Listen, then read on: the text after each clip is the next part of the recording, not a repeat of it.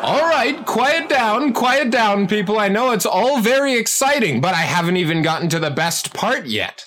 That's when the gigantic rhinoceros of Crete began to charge at the mighty Hercules, son of Zeus Thunderer. Whoa! Yes, and Hercules ripped an entire tree, going all the way up into Olympus out of the ground and threw it like a spear, completely destroying the rhino and Crete.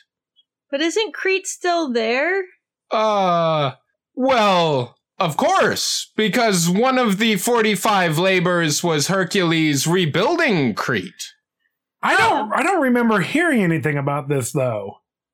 Well, you wouldn't have, because a witch cast a magical forgetfulness spell over everyone on the island. Okay, that makes sense. Okay, I guess I can believe that. Yeah. Yes, witches, you know how it is. They're around. I guess we just shouldn't question these things. I guess not. When it comes to the son of Zeus Thunderer, anything is possible.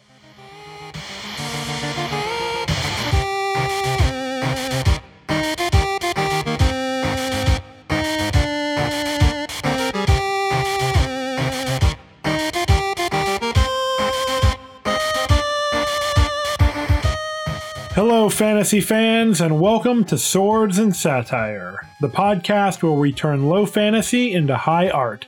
I'm your dungeon manager, Jamie Mokel, here with my legendary co-hosts.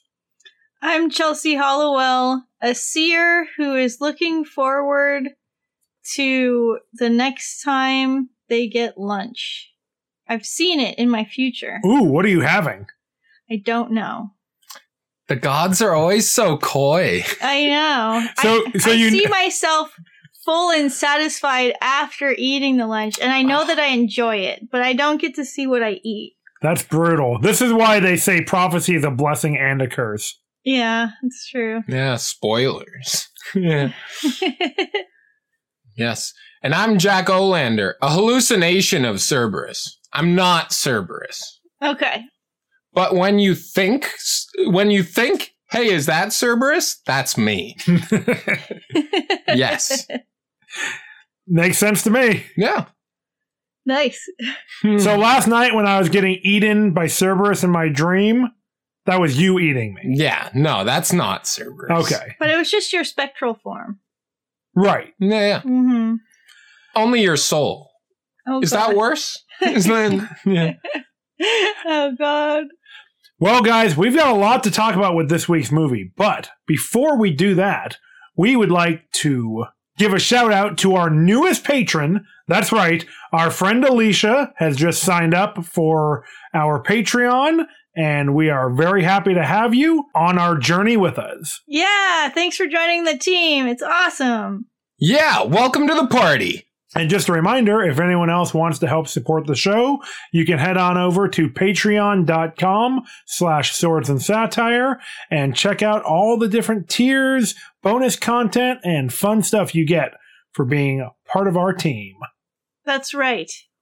You get to vote on movies we watch every month, and there are exclusive episodes like Rewriting History and Outtakes. What more could you want? But enough fun stuff. Let's get down to business, because this week we're going to be talking about Hercules. Not all those other versions of Hercules that we've already watched. A different one. That's right. Now, Jack has reminded me that this is, I believe, the third Hercules movie we have covered. In the past, we've covered The Legend of Hercules 3D. I was about to be like, make sure you say 3D. In 2D. Yeah. We did not watch it in 3D. No. We've watched Disney's Hercules, but this Hercules is a little bit different because this Hercules is actually The Rock. Can you smell what the Herc is cooking? Finally, the Herc has come back to Thrace. Nice. Also, Ian McShane's in the film. Oh, yeah, he's great too. Mm-hmm.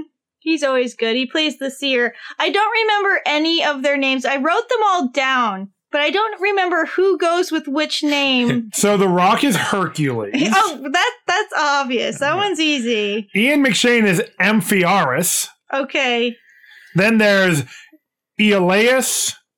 There's Atalantia. Autolycus. That's something else. There's Autolycus. Okay. Maybe what you were thinking of. And Tidius. Atrocious. There's King Cotus. Right. Ludicrous.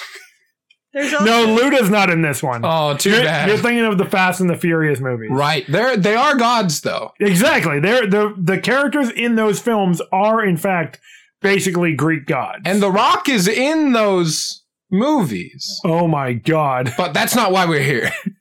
Okay, we better get on to this, or we're going to be talking about the connections between the Fast and the Furious and Greek mythology all day. This movie was made in 2014. Yes. It was directed by somebody who I'm not going to give any signal boost to because fuck that guy. Yeah. Oh, yeah. But we're talking about the movie Oh, yeah. because The Rock's in it, and it's a fantasy film. Oh, yeah. It is totally a fantasy film.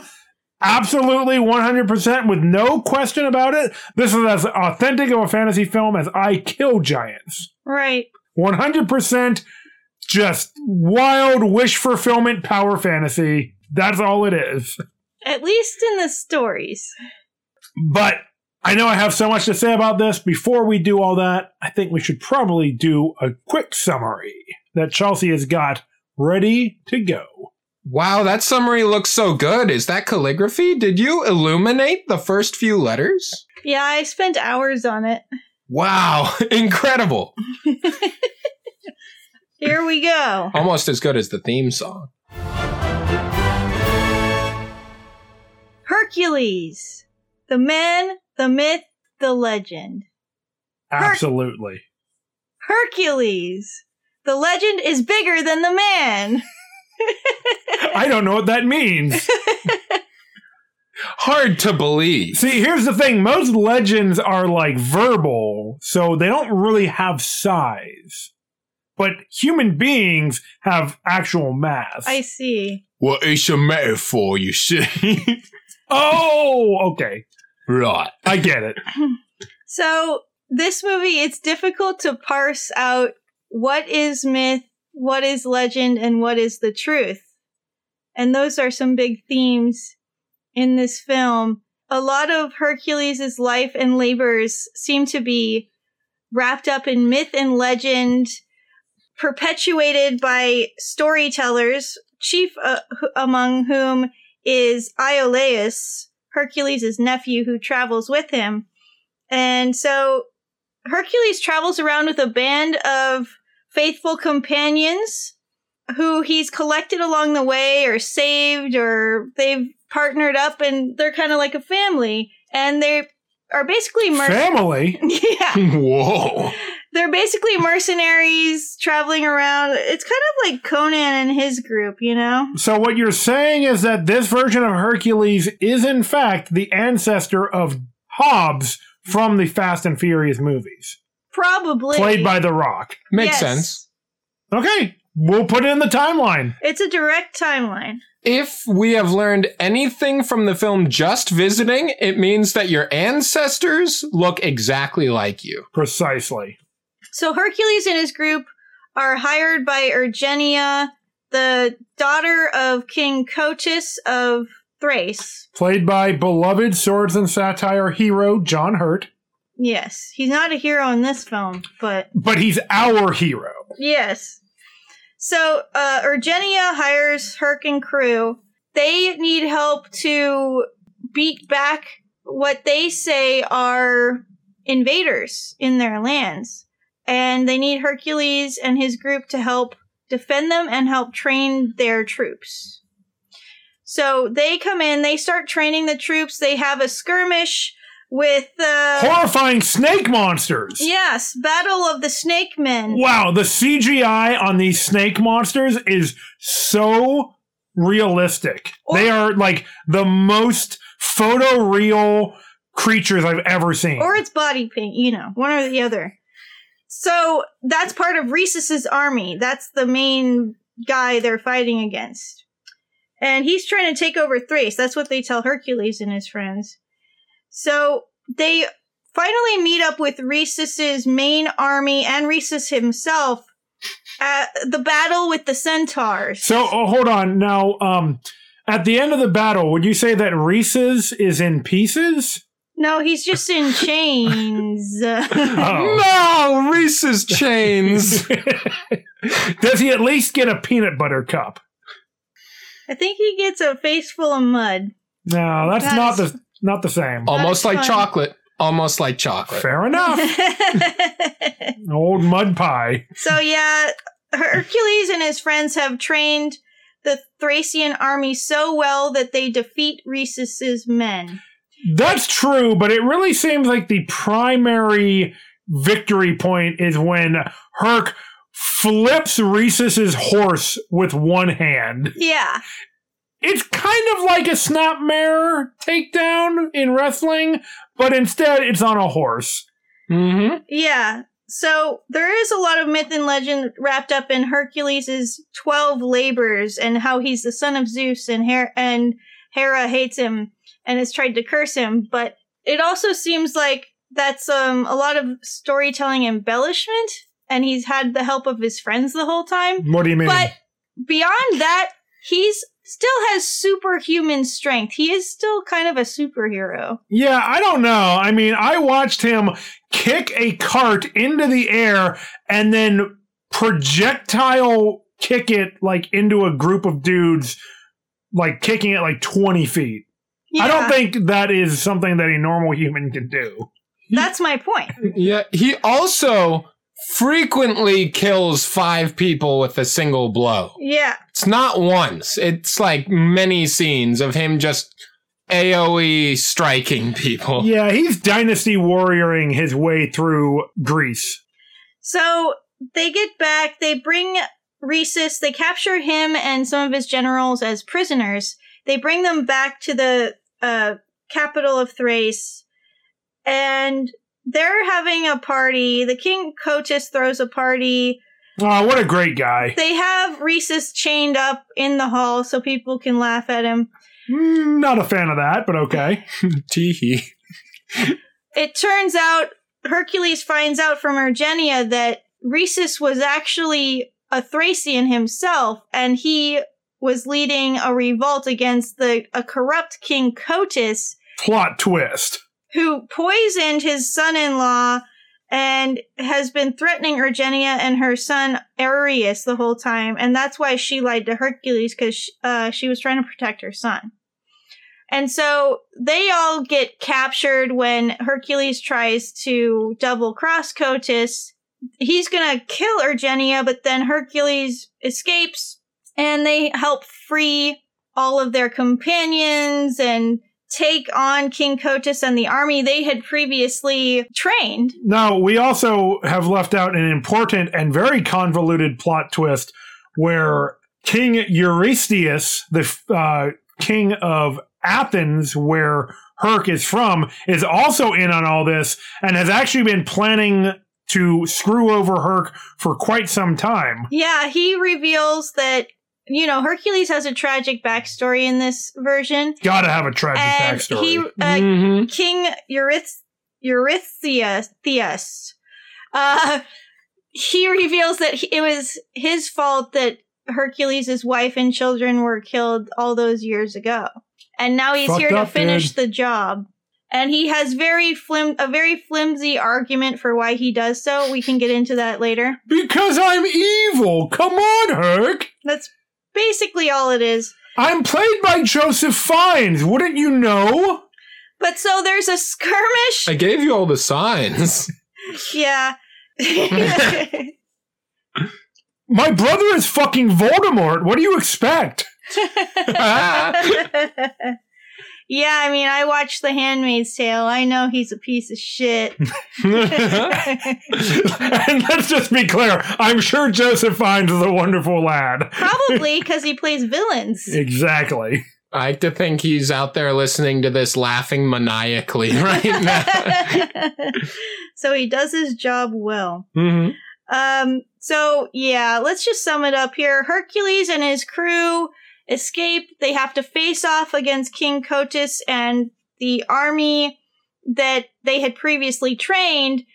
They end up making a final stand at Hera's statue in the city square. They're putting fire in between them and the army. Then Hercules, in a feat of strength, pushes over Hera's massive statue, killing a bunch of dudes and the king. Well, if Hera wasn't pissed at Heracles up to this point, she is going to be now. Yeah. And Hercules kind of emerges from the smoke and rubble, and the rest of the army that's still living is kind of like, yeah, you're probably a demigod. I believe it. And they bow before him. Yeah, I'll buy it. And they chant his name, and then they all kind of pose majestically there at the end. That pretty much covers it. It's time for the delve.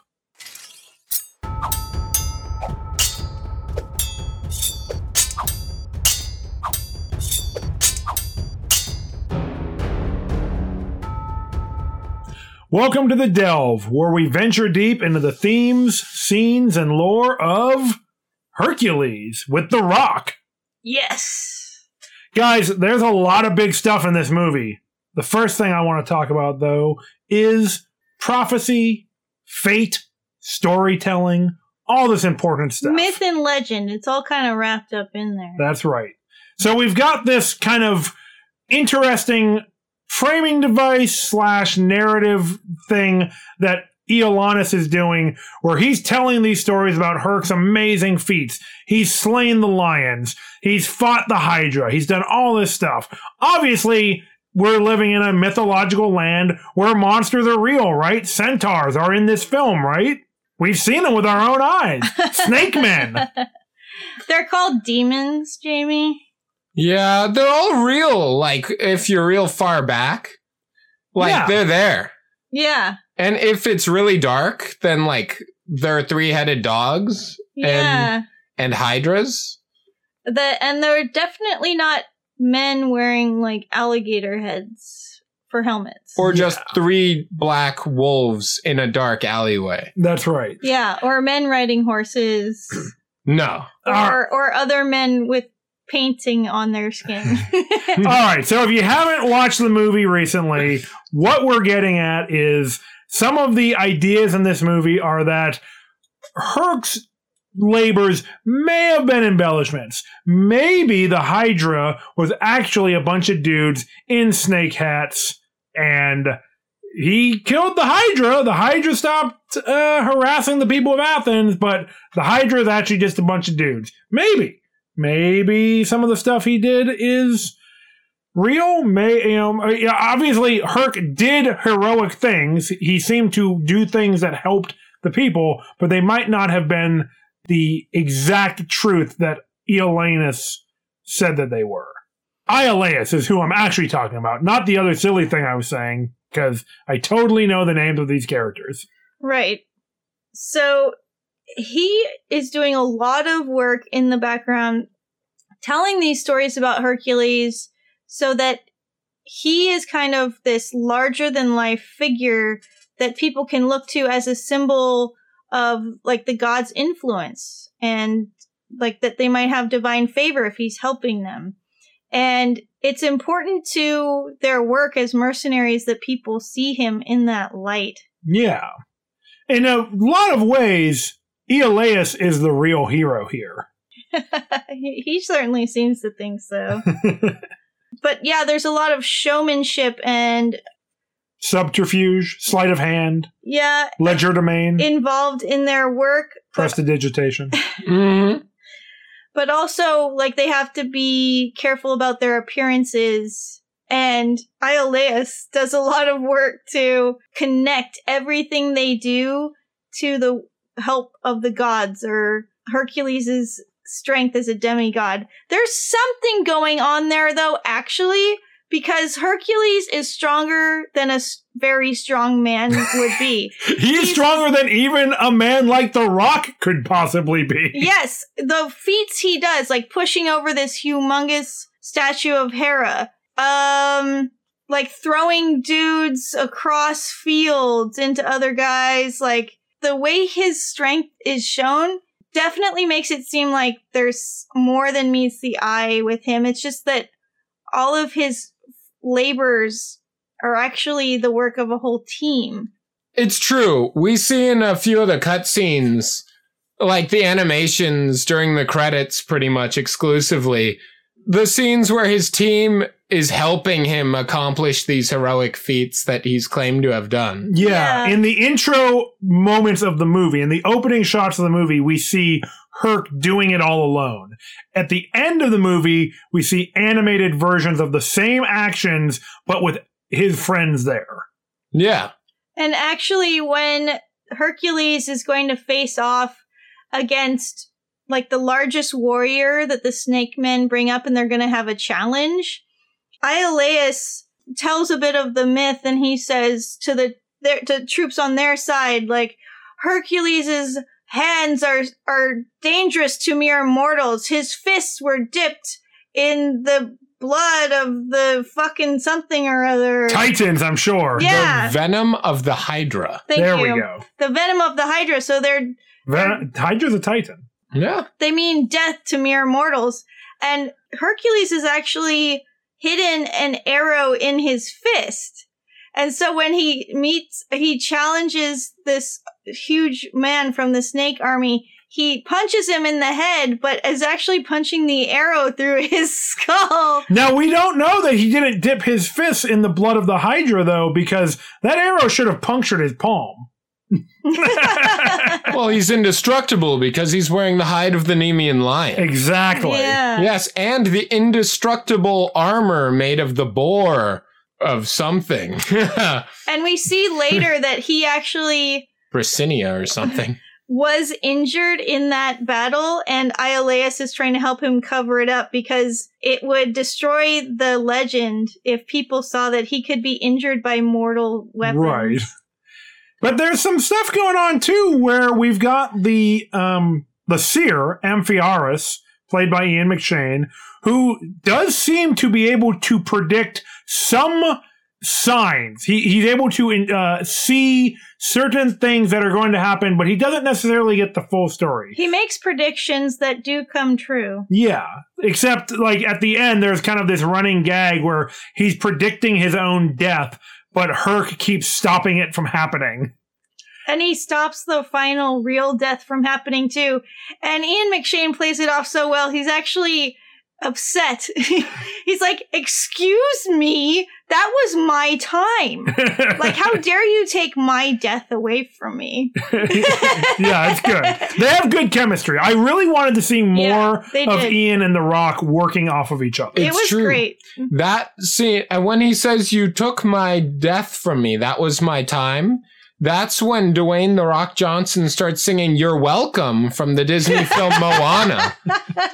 Oh, man, that would be actually pretty perfect. Yeah. He did say "You're welcome." You're right. Did. He did. So what you're saying is we've got an entire Rock cinematic universe we've got to form here. Yes, Maui is a demigod. Good point. And Is he what- demi or just full god? Demi. Okay. And what's interesting about all of this is that the timeline of this film was set in 358 BC, and this is a time when myth and legend hold sway in people's perceptions about the world. Yeah, not like today. They still do, but it was the prevalent way of understanding the world at that time. And it basically affects the perception of everyone about their world. Like, people are willing to believe that creatures like the Nemean lion and the Hydra exist, Yeah. and that they are there to be fought against. Right. You take for granted that centaurs are in the hills. People see the men that have paintings of snakes on their skin, and they call them demons. Tattoos. Only demons could have those. Because they believe that would be a part of their world. They see men riding horses in silhouettes, and they're always making sure that they're silhouetted to create fear in the heart of their enemies. So scouts that see them describe them as centaurs, and they believe that to be real. So it's interesting because these are all creatures from the myths and Greek myth and legend, and so people kind of incorporated them into their daily life. So it's interesting they included that in the film. Yeah, I like that part about it. Mm-hmm. But also monsters are real. It's true. The way they frame the myths becoming like practical things from history is it'll show the monster and then it'll show like the illusion fading away as the camera pans to a different angle and you see like, oh, that's what it really is? What the heck?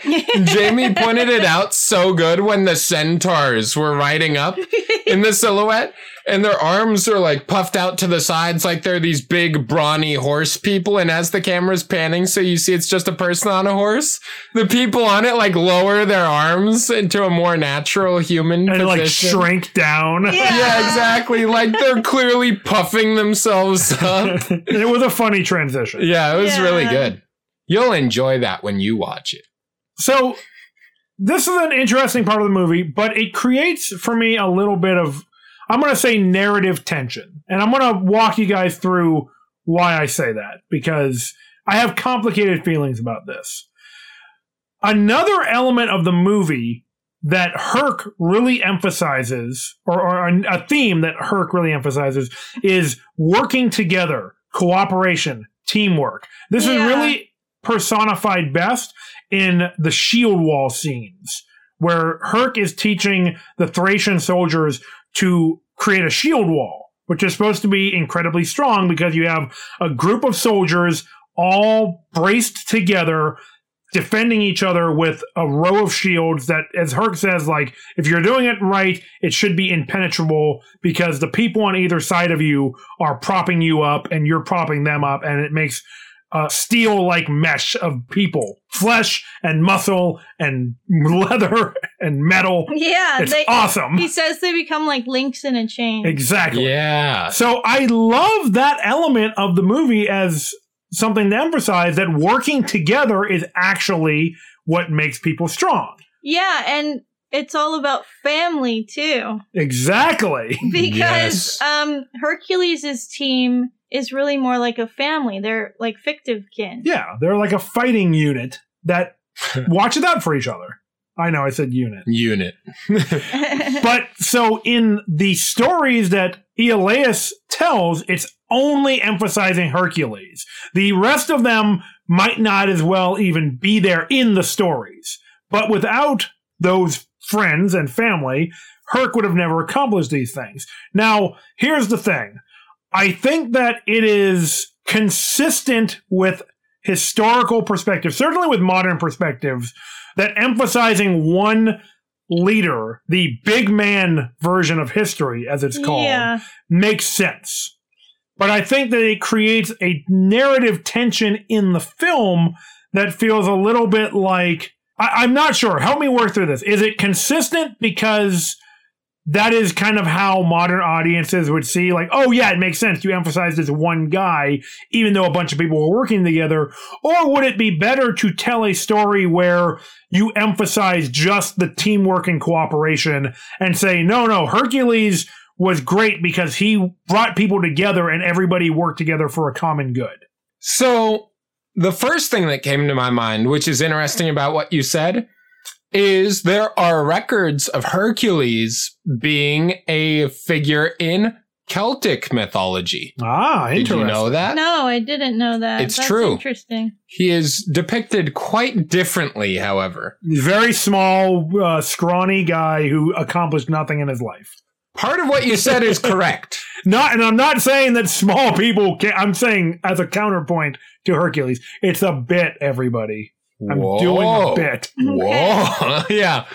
But this Celtic version of Hercules has the hide of the Nemean lion. Okay. and is depicted as elderly. Cool. Interesting. He's smaller because he's old. Yeah. He's bald. I like him even more. Yes. And they depict him as super strength not being his power, but the power to rally people, like you were just saying. And that's displayed by showing golden threads coming out of his mouth and going into the ears of the soldiers around him. So cool. Oh, wow. Which is, so he's supernaturally bard. persuasive. You're right. He's a bard. Yeah. That's awesome. So Hercules in the Celtic legend is more like Iolaus. yeah. College of Battle Bard. Yeah. So we could have a Celtic Hercules myth. Nice. Why haven't people done that? Huh? Why? Well, I was going to say, do you think this movie is kind of building on that idea? It probably doesn't even know about that. But yeah, it sort of is. I mean, the idea that they play around with in this movie, the Queen mentions it to Hercules in a scene, is the people of the city have been going through it, right? They've become faithless. She said she has also become faithless. They need something to believe in, and that's why Heracles is the big man. And that's why it's so important that he is like this symbol for people. Because they see his strength and abilities and his protection as a sign that the gods are in their favor or paying attention to them. Yeah. It's true. And it gives them hope. I think that is consistent. I wish that people took more inspiration from stories of groups of people working together towards common goals than this idea that one person is, the most important figure in any movement. I think, again, I believe it is consistent culturally, but I would like to rewrite some of the cultural myths. Yeah, I get that for sure. It's a very ancient way of looking at the world, like you were saying, just the one person. And also a modern way of looking at the world. Well, yeah, but I'm thinking of like old empires where one person takes over, builds up an empire that's never supposed to outlive themselves, and then when they die, it falls apart and everyone is fucked. That would never happen today. Well, it's a common theme in old Greek storytelling.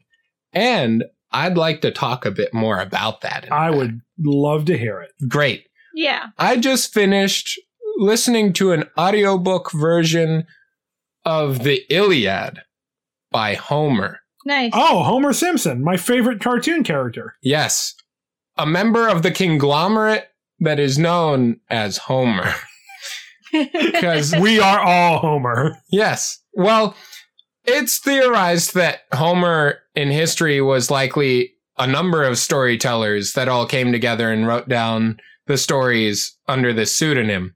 Given a single identity to make them seem like one person rather than a collective.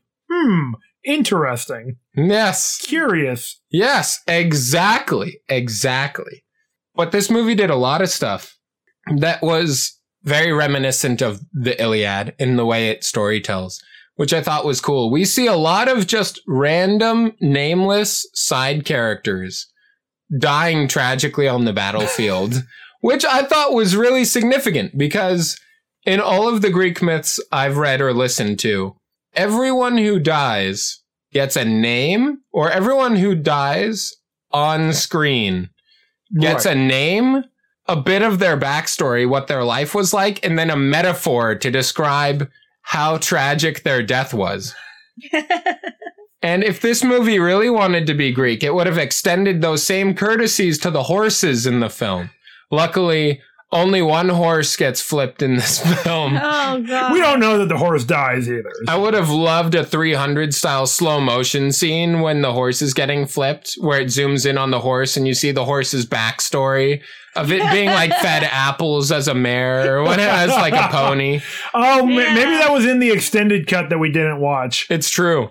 And then it being given a name, and then it as like a young stallion being like trained by its trainer. Listen, all I'm saying is that if we got a backstory for everyone who died in this movie would be 5,000 hours long. And that's about how long Greek myths are. Yes. But it's great. Also, Ian McShane's character, Amphiarus. Anus Ichicus, Areolus Spidicus. Aeneas Maximus. Yes. His character's a seer, like Yes. we've been talking about. Every good army... He's got the shining. Yes, he does. Every good army in Greece has an old wise man to be an advisor, or a group of old wise men to be your advisors. Oh, a group of old wise men, you say? Yes, you can have more than one, like Pokemon.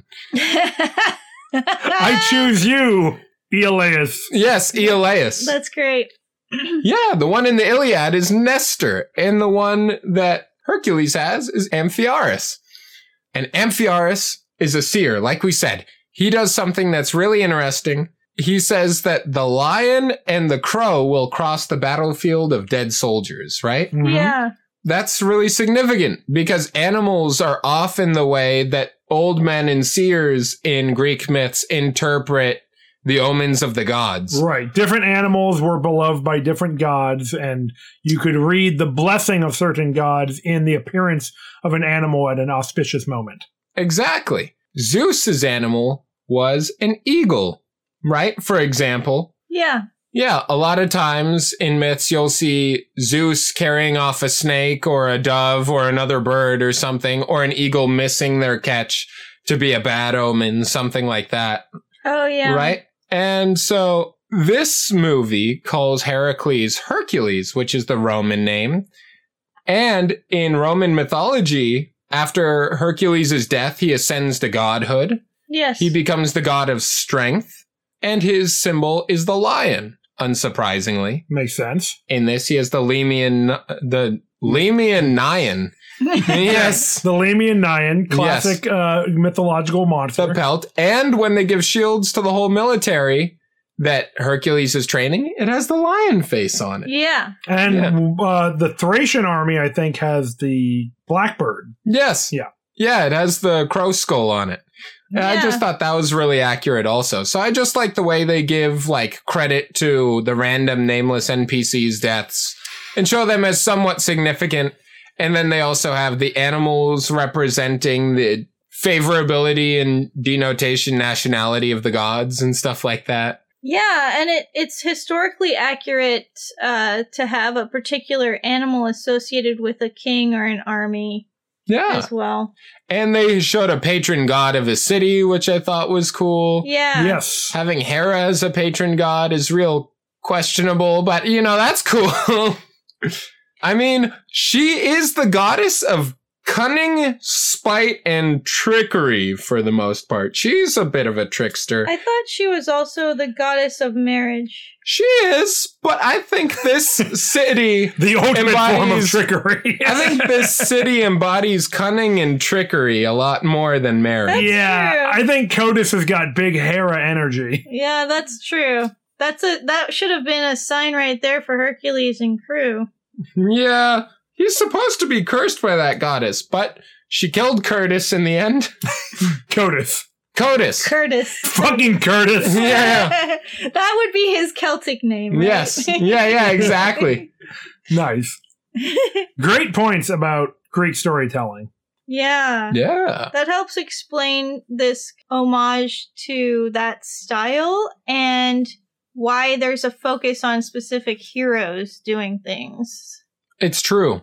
And the last thing I'll say on that is the King of Athens. It shows when Hercules is coming back to deliver the Hydra heads to him.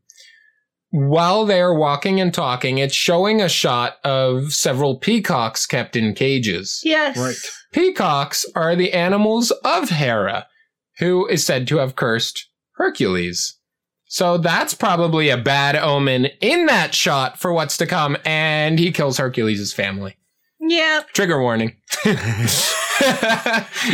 Jack's post-trigger warnings. And it's wolves that kill his family, too. Yeah. So I will tell you guys, there's another sign that Hercules should have read that would have told him that Codus was probably not such a great guy.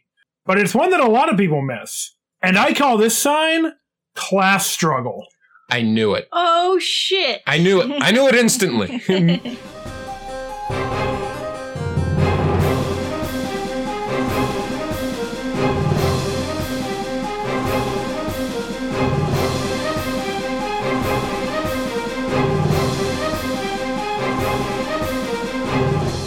So as Hercules is first coming into Thrace with his team, his coterie, we see shots of this militarized walled city with troops and soldiers all over the place and starving citizens. I'm not going to say begging for food, but clearly like shown in hunger and destitution and squalor. Now, I believe that we're supposed to see that Herc maybe is thinking, oh, this must be because this town is being besieged by Rhesus and his renegade team, right? His renegade soldiers. Well, I think that's the assumption, and Cotys and Ergenia don't alleviate him of that assumption. But we actually find out that what's going on is a war between Cotys, who is trying to create a military dictatorship, and Rhesus, who is actually leading a team of rebels against Cotys's rule. Yeah, the Thracian people that are revolting against a tyrannical overlord. Exactly. So when Rhesus has a moment to talk to Hercules after he is captured, he says, "You have made slaves of all the people of Thrace by supporting King Cotys." And then Hercules is able to look at everything with a new perspective. Right. It's when Hercules' eyes are open to this class struggle that is going on all around him. You're right. That he finally sees clearly, and he understands that the proper path he needs to take is that of supporting the masses, not of the ruler sitting atop all the people, but of all the people who need much more help and support against tyrannical kings. Yeah, he's basically like, it doesn't pay. I mean, it does pay, but he says that he would never be free of his past trauma and the ghosts that haunt him if he doesn't help the Thracian people overthrow this mad king. Yeah. So in a way, Herc kind of becomes a socialist icon. Yeah. He trains, militia-style armies to fight against tyrannical rulers. Farmers. Yeah. He works in tandem with people and creates camaraderie and affinity amongst the populace and the people. He becomes concerned for the strife of the common people. And that's why I think Herc is a real hero, because he has his eyes opened once he sees class and understands who's on top and what they're doing against the people who are the most vulnerable. That also fits with the theme from the two other Hercules movies we watched, where being a hero involves self-sacrifice. Precisely. Yeah, and he sacrifices a lot against those wolves. Ooh, yeah. He gets bit up real good. I'm pretty sure one of them tears out his Achilles tendon. Yes, it's literally the wolves that killed his family, too. The same wolves. Well, he gets revenge. Yes. I'll say that much. I don't think they would actually live that long, but it's okay. I mean, we don't know how long it's been. We do, because we know how long it's been. He assembled that entire team after his family had been killed and he was going around doing the labors, or like finishing his labors. And one of the members of the team is an adult, and they say they found him as a child. Fair so point. It's at least been 8 to 10 years, and the wolves were already there when he left. They would have been dead by then. Oh, they're old. Cool. Yeah, they're old. But we don't know how long mythical monster wolves live. Right, it's true. It's true, because they were perceived as Cerberus in the film, who is a herald, a symbol of the underworld. Yeah. Death. Oh, Hades. Who gets a real bad rap, but he doesn't come up in this movie, so we'll save that for another episode. Maybe we'll cover the video game, Hades. I hope so. So Ergenia wants to take over with her son Arius, who would be the heir. She says he'd be a better king than Cotys, which is a pretty low bar. Yeah, but it's like Hercules has basically taken over Thrace and helped lead a revolt against the king and has swayed the army to following him by the end of the movie. So what's gonna is he gonna take over Thrace? Like, I mean, here's the thing, though. Arius looks up to Hercules. Hercules really likes Arius. He gives him the tooth of the Nemean lion, and then he uses that later on to fight off the wolves when he gets it back from Arius when Codus's troops are apprehending Arius. mm-hmm, it's true. So they bonded, is what I'm getting at. It's like, Herc can be the symbol and maybe rule for a while, but Herc really says he's not that interested in being like a king. So maybe he can instill some of the values in Arius and be a guiding light in his life. Maybe they can disband the monarchy and create a council. Yeah. Hey, Herc is from Athens. Perfect. That's Just right. saying. Democracy is where he's from. Yes. Well, they still have a kingdom. But democracy is in Athens' future. But he killed the king of Athens. He did. Yeah. Maybe that's when Athens becomes a democracy. Could be. I don't remember the timeline. Well, another thing is we were talking about Hercules doesn't want to become a king. Hercules says to the king of Athens, all I ever wanted to be was a husband and a father. And he's sort of playing a father figure for Anus. So what you're saying is that Herc is kind of a reverse Yes. Simba? Simba. He doesn't want to be king. He just can't wait to be free. Yes. Yeah. Yes. All right, well, I think we've covered a lot of what we want to talk about for this movie. Why don't we head to the smithy?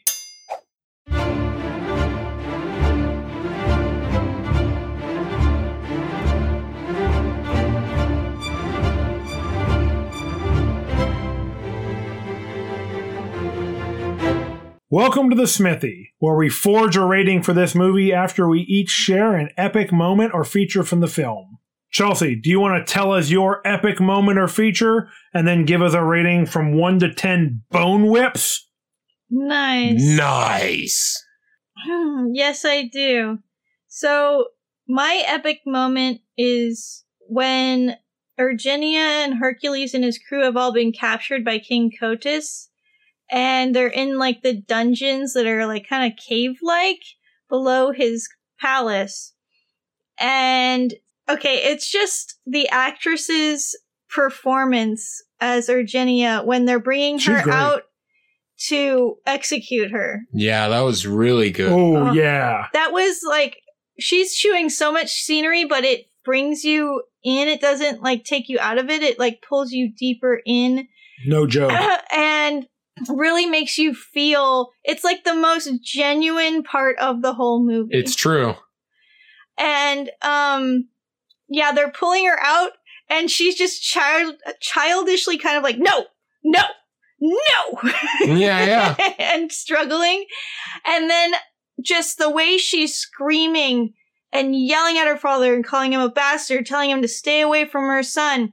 And the amount of raw emotion she's putting into this performance just made me like hot all over my body. I felt uncomfortable, but like I couldn't look away. Yeah. And it was just very evocative. So I wanted to call that out. And real quick, I won't take too much time, but I just want to say, I don't know if we gave Erginia enough credit. Rebecca Ferguson portrayed this character really well. We didn't talk much about her, but there's a scene where she's also like a doctor. And Yeah. she's working the medic tent. She's a princess and a doctor. I love it. Yeah, she's pretty great. Very cool. You could see that when Hercules finds this out about her, he like respects her even more. Yeah, I dig that. Mm-hmm. So yeah, she's a pretty cool character, and the actress played her very well. Mm-hmm. So I'm gonna give this movie 8 out of 10 bone whips. Nice. Give it the old bone whip. I don't know what that means. I don't know if it deserves that number, This is a completely subjective rating system. but I'm gonna give it that number because it's very fun. And this has nothing to do with the problematic director, right? No, Like, we are not acknowledging that person. no. this has to do with the performance all the actors put into it and the work that all of the crew and, production designers and everything put into this.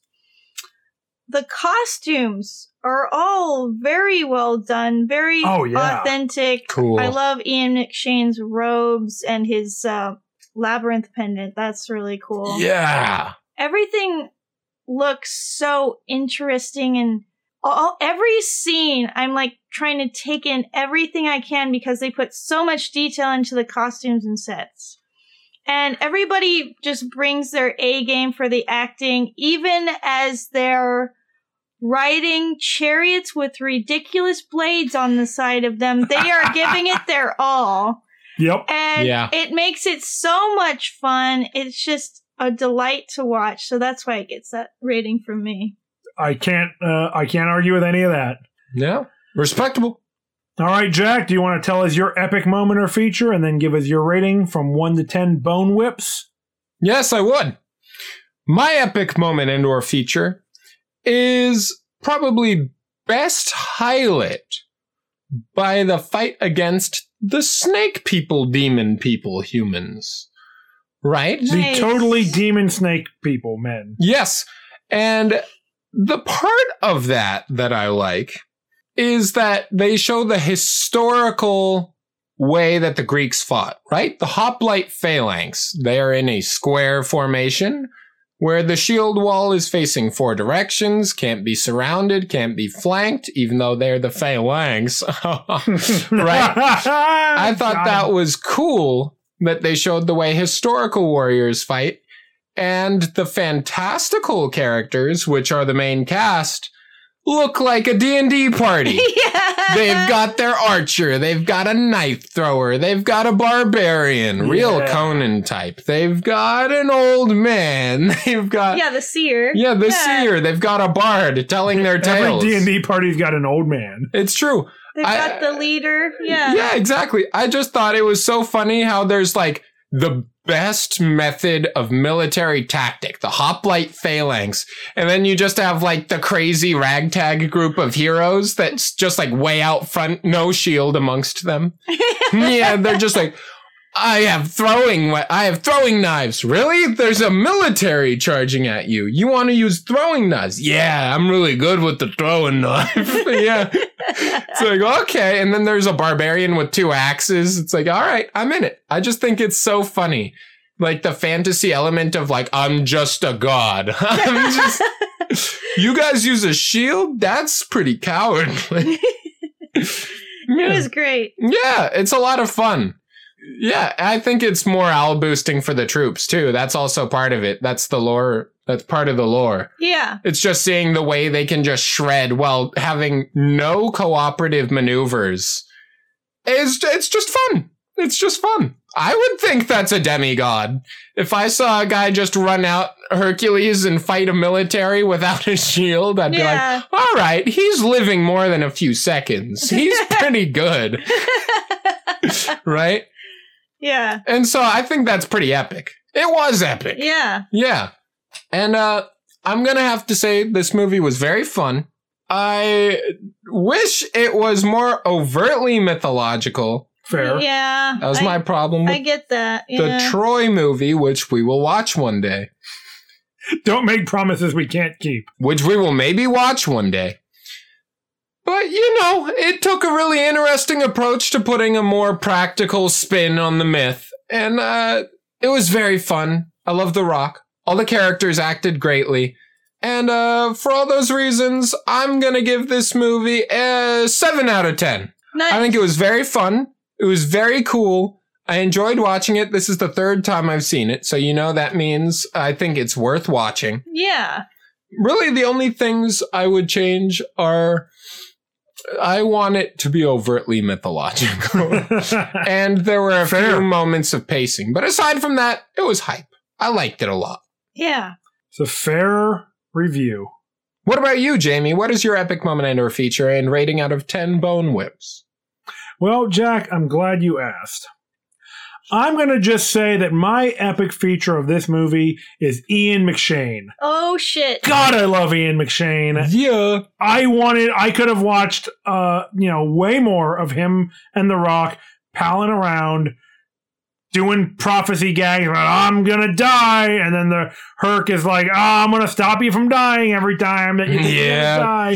He's got a spear that's got like that fans out in the like a like weird bladed thing. He's got the chariot with the swords that extend out. Yeah. It is ridiculous in the most fun way, and it seems like Ian's really just having a great time being there, having a good old time with everyone, doing fun prophecies. And I like the prophecy stuff. I really like the character, the portrayal as the wise seer, who's also the seasoned warrior who, gets by through slyness and just knowing tactics and just being better, even though he's a little bit older. Yeah. I dig it. Yeah. He did such a good job with that. He's a real Odysseus type. He is a real Odysseus. Older, type, but yes. stronger. Yes, Yeah. exactly. Just like a fine wine. Yes. Or so I'm told. As far as the rating goes, I am going to give this movie a 7.5, 7.5 bone whips. Nice. It's really fun. It's got a interesting story that I think does more than people would probably expect from just a sword and sandal movie. It's a little more complex. I love The Rock. I've always loved The Rock. So anything that he's in, I'm going to be into. It loses some points for not being an overt mythological story, but it's still a fantastical story. Yes. And I think that they rush some of the ideas. They try to put a little too many things in, and it just gets a little muddied. That's okay. They tried to do a lot in the time they had. And overall, I'd say it is a success, and I had a really good time with it. So 7.5 bone whips. Great. That's fair. I think we gave it a good rating. Yeah, that's what it deserves, because that's what we gave it. But that'll pretty much do it for us here at Swords and Satire. We hope you had a good time listening. If you're not already, maybe consider following us on social media at Swords and Satire on Twitter, Instagram, and Facebook. If you do, you'll be able to keep up with what we're up to, find out what movies we're going to be covering soon, and check out some memes that I think are pretty funny. They're great. I don't know about that. I get a kick out of them. People seem to like the D&D stuff. They make me lol. And if you've checked out our social media, swung by our Patreon, but you don't have any other way to support the podcast, why not go out and spread tall tales of how good our rhetoric and critique are? Go all across the land. And lo, did the satirists analyze that film completely and so thoroughly that, yea, none across the land could contest their points. It's true. And because you are telling the truth, you never have to defend your lies.